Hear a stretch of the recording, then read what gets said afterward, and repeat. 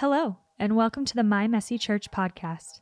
Each week, we'll be going through your questions from the weekend services and doing our best to present answers from a biblical perspective. If you haven't yet listened to the weekend sermon, I want to encourage you to head over to curtislake.org/media for context of what we will be discussing today. We love getting your questions and cannot wait to grow together. So, without further ado, let's dive into My Messy Church. Hello, everybody. Welcome back to the My Messy Church podcast.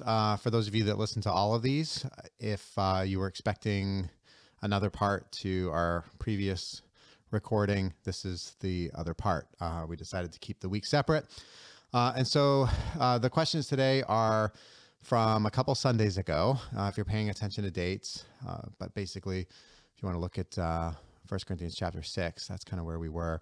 And it was really around this whole topic of people in the church bringing lawsuits against other people in the church and bringing those lawsuits out into the world of the courts, which was creating all kinds of problems. And so we were really talking about the Christian ethic of non-retaliation, because Paul, he, on the one hand, certainly, accused the person that would perpetrate a wrong against another person, that they were a wrongdoer and were guilty of the kind of wickedness you would have expected from somebody that is not a follower of Jesus to be capable of, and so is telling them that they can't do that, they can't be like that, obviously.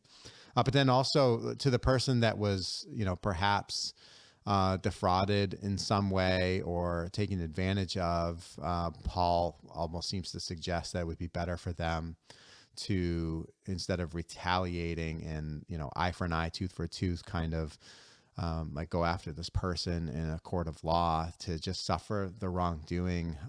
And yeah, it's kind of tough stuff, crazy. It's a crazy way to think and to believe, but there's really something in the ethic of Christianity that suggests that that's kind of the direction that we ought to go to when it comes to conflict that we experience in our lives. So anyway, that just sets a little bit of the background for that.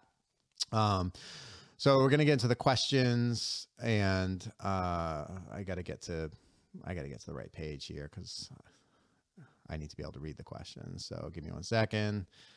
All right, here I am. All right.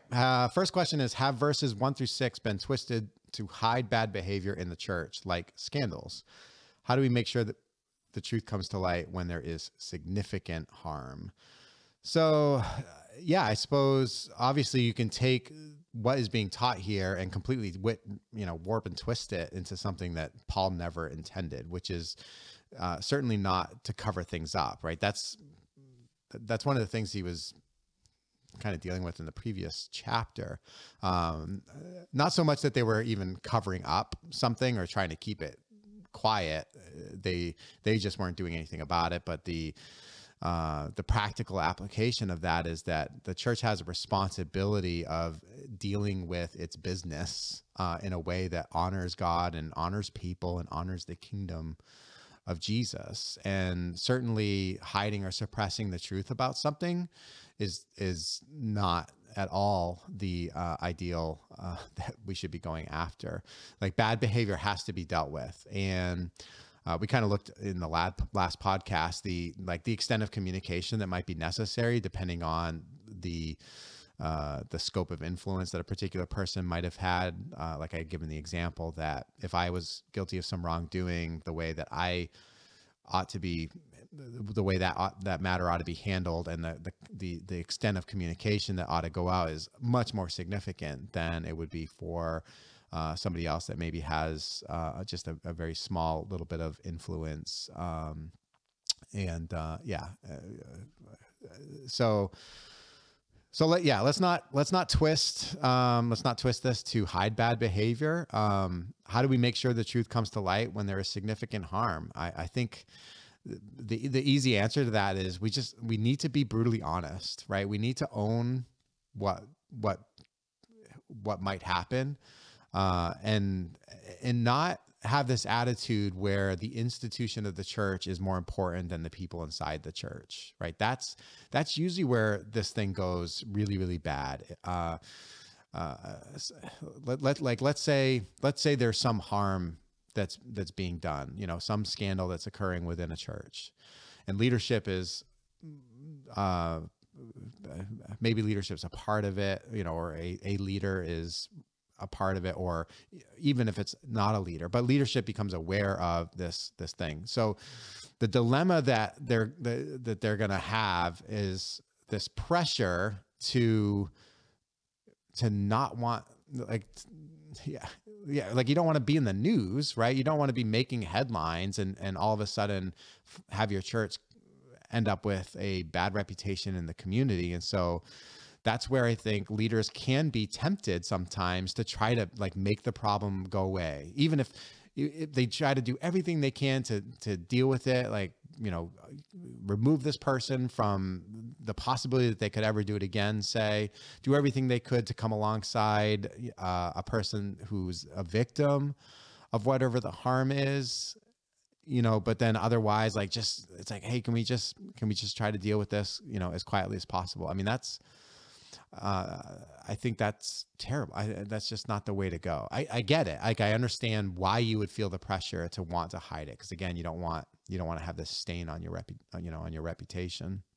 But I think what we need to do in an instance like that is we need to be brutally honest, and we need to come completely clean and be transparent, especially if something like that were to happen, and to weep and to grieve over it, and to do all the things like move forward with whatever procedures need to be done with regard to the person who created the offense. I mean, the fact is that sometimes people do criminal things, and if somebody does something criminal, then we need to let the criminal justice system deal with that in a way that is appropriate, right? And so if there's reporting that needs to be done, because of, some sexual abuse, say, like we have policies in place that we've got this building is full of mandatory reporters who, if we become aware of something that is going on, a kid tells,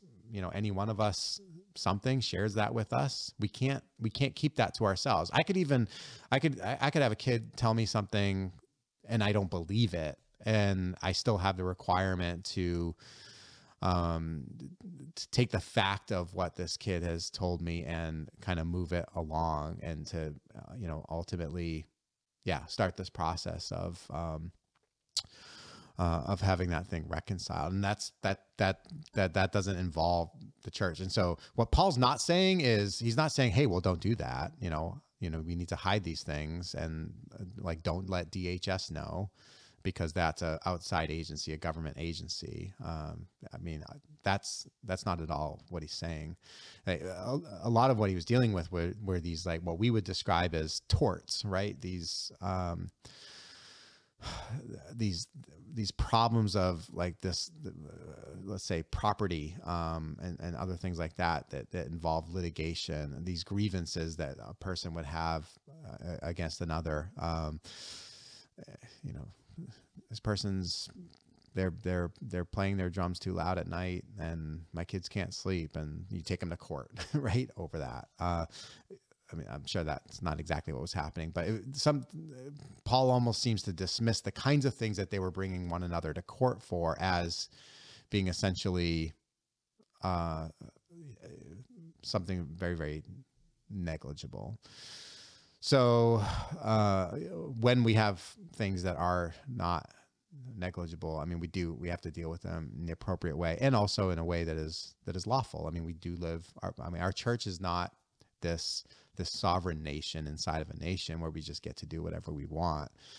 We do have to live and abide by the laws of the land, to the extent that they don't contradict God's laws. And this is not a moral command necessarily. This is speaking to the way we treat one another within the body of Christ. So, brutal honesty, openness, transparency, own it, repent of it, figure out like where did the systems break down that allowed for something like whatever happened to happen in the first place, and fix it, patch the holes, make it right, and then do everything you can to ensure it will never happen again. Do everything you can to the extent possible, try to help the person or the people who've been victimized by that thing. But last thing you want to do is hide it. It's going to come out, and it's going to be known at some point. And when you've hidden it, not only have you just done the wrong thing, but like there's a really good chance that you've only compounded the harm that was inflicted on a person. And obviously that's not a good thing. Second question, how do you take this and consider it in an abusive situation? So I think we kind of hit that. I mean, like what Paul's not asking us to do is suffer abuse, right? There's never this expectation that a person needs to subject themselves to a stronger person that is abusing them. So if a person is guilty of committing physical abuse, mental abuse, emotional abuse, like there's not this requirement that as a Christian, I have to continue to subject myself to that. That's not the point. The point isn't when Jesus says turn the other cheek, what he's not saying is that you have to like just plant your feet in concrete and stand there and take every single strike that comes your way. Like if you can get yourself out of a situation, get yourself out of a situation. If you can get help, like find rescue. Abuse should not be tolerated under any circumstances. What we were really kind of looking at is more the idea of retaliation, right? Like personal and retaliation of having this personal vendetta to get your way or to enact your own personal justice. When somebody does something that's abusive, like if it's, somebody is criminally harming another person in an abusive way, then that person needs to be held accountable for that and be punished for it.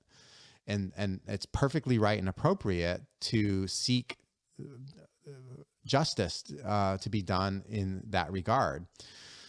What would not be right would be for me to like enact my own revenge on that person. As a way to like sort of rebalance the scales and to justify what's been made wrong. Same with, and this kind of speaks to the attitude of our heart. But if I've been harmed by another person, and then that person is in fact held to account, and let's say some criminal proceedings occurred, and that person was declared guilty and was required to go to jail or to pay a fine or something like that. What I would hope for is that I had a heart that instead of celebrating with glee the punishment that person is undergoing, I would hope to have a heart that like grieved for the fact that person had to be punished for what they had done, even in carrying my own pain for how I had been harmed in that. I think that's oriented toward the way Jesus was when it came to people that accused him or treated him badly or ultimately crucified him. So,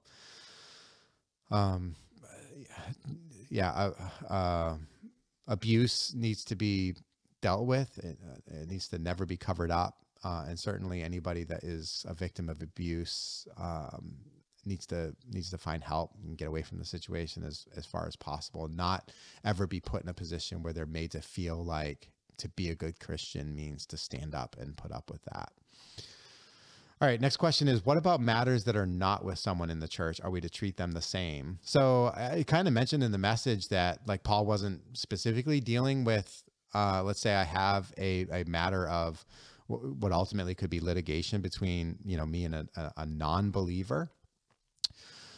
So yeah, I think it certainly, the possibility is there for me to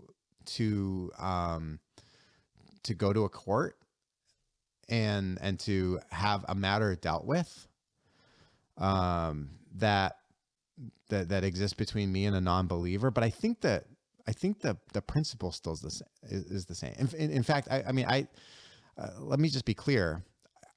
I don't think that there is absolutely no such thing as a situation where a Christian and another Christian end up in a court of law.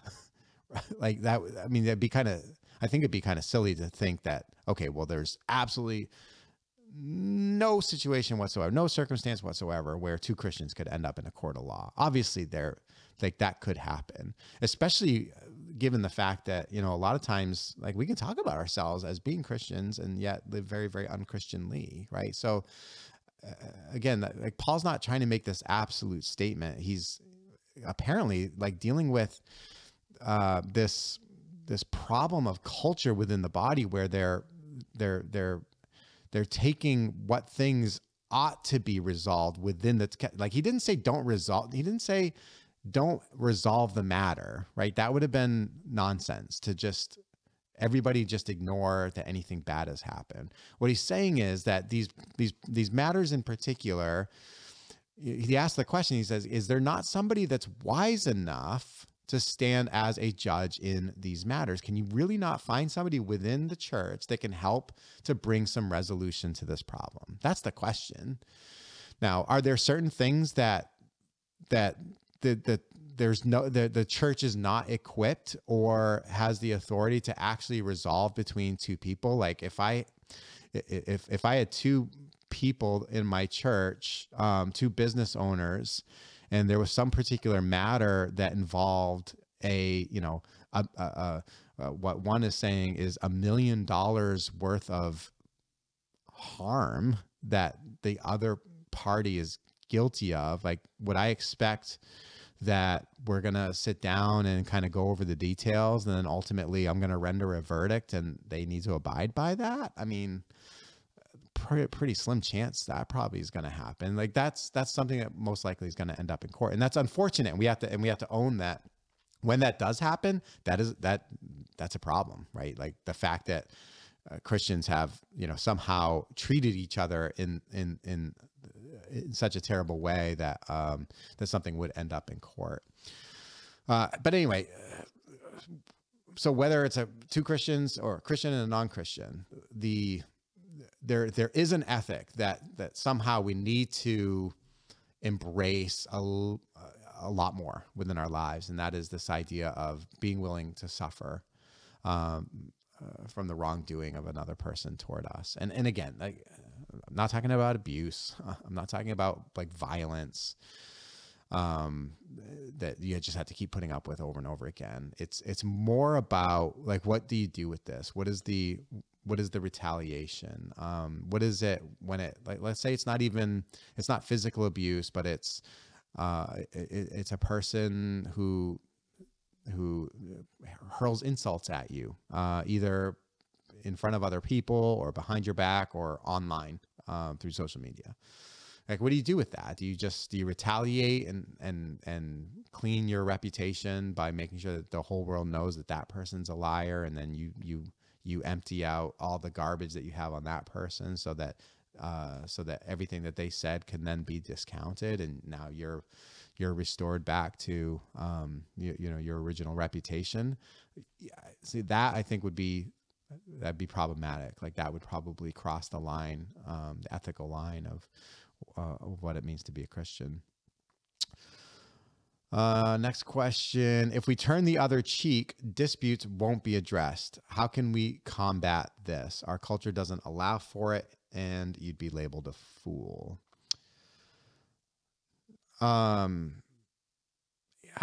Yeah. So I think we just need to understand the principles here.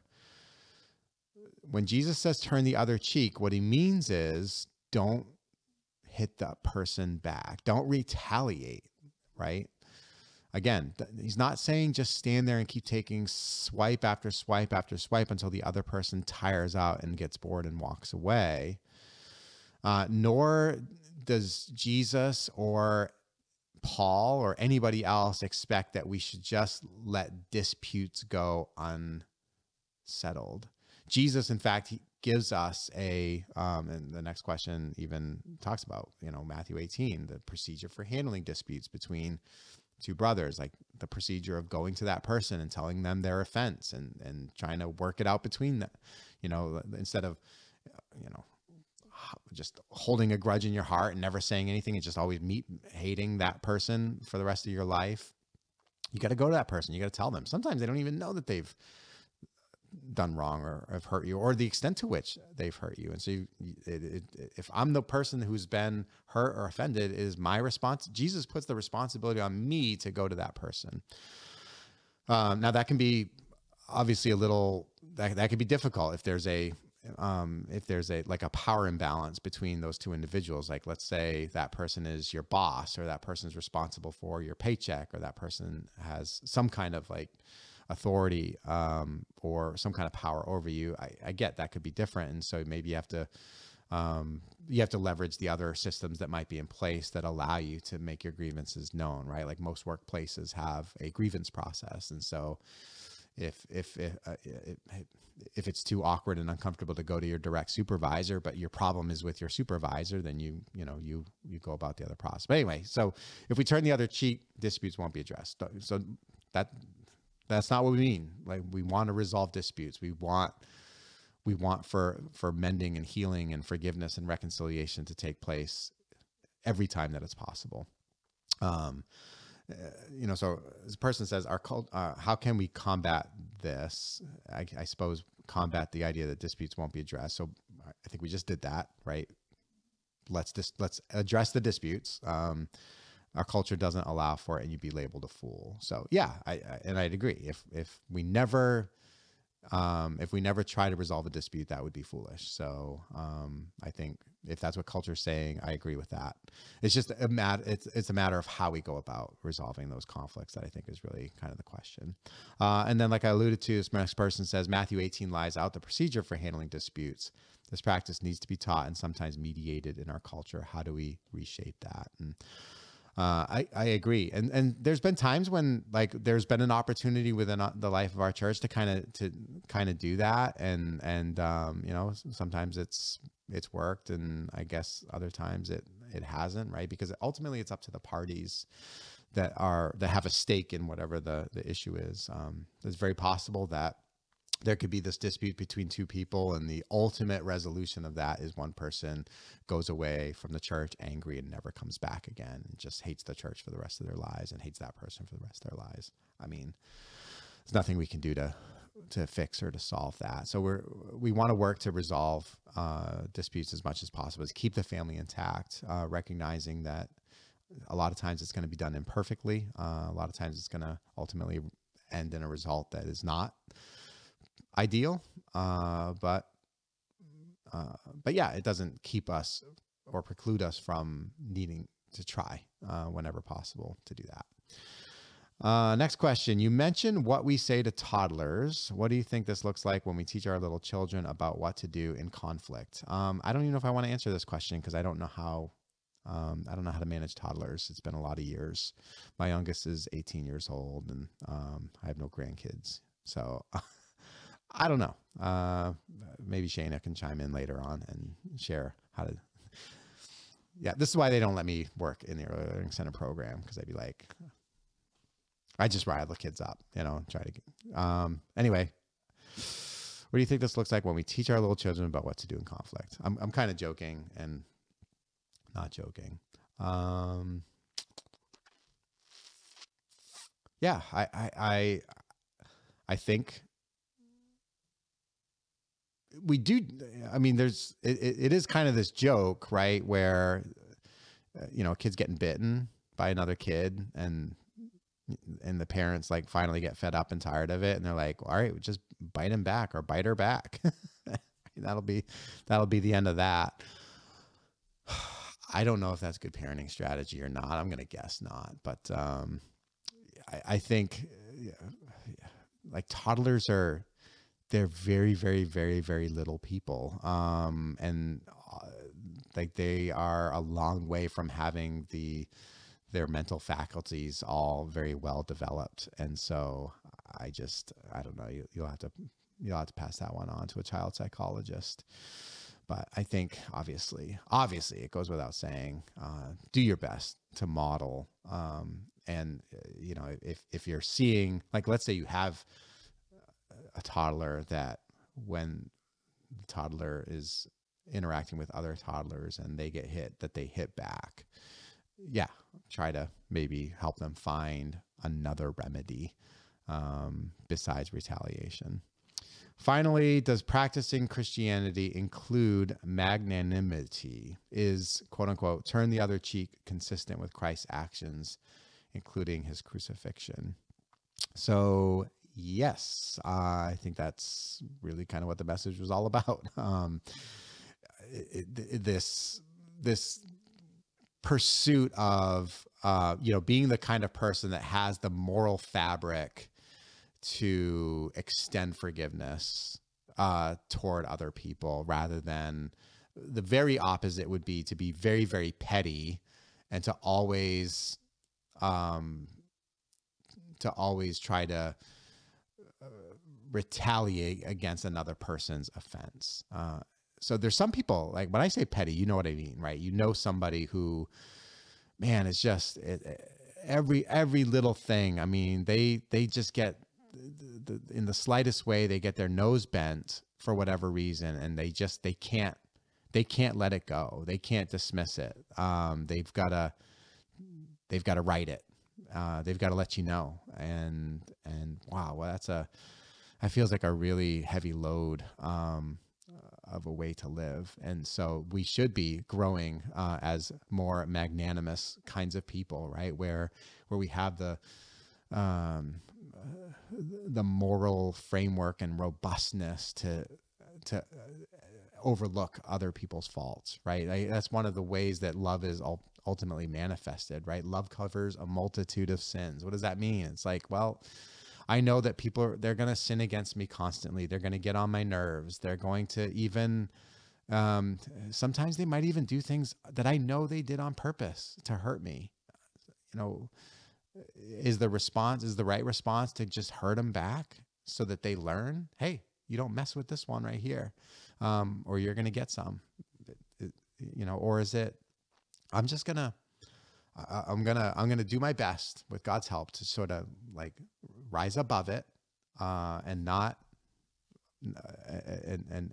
try to right every wrong or to retaliate against every offense. Did Jesus model this? Yes. I think the words, Father, forgive them, for they don't know what they are doing. It doesn't really get more magnanimous than that. So, all right, great questions. That's all we have for this week. And hope you have a great week, and see you next time. Thank you for joining us for this week's episode of My Messy Church. If you haven't done so yet, be sure to head to your app store and download the Curtis Lake Church app for easy access to all of our content. Thank you so much for joining us, and we can't wait to be with you next week.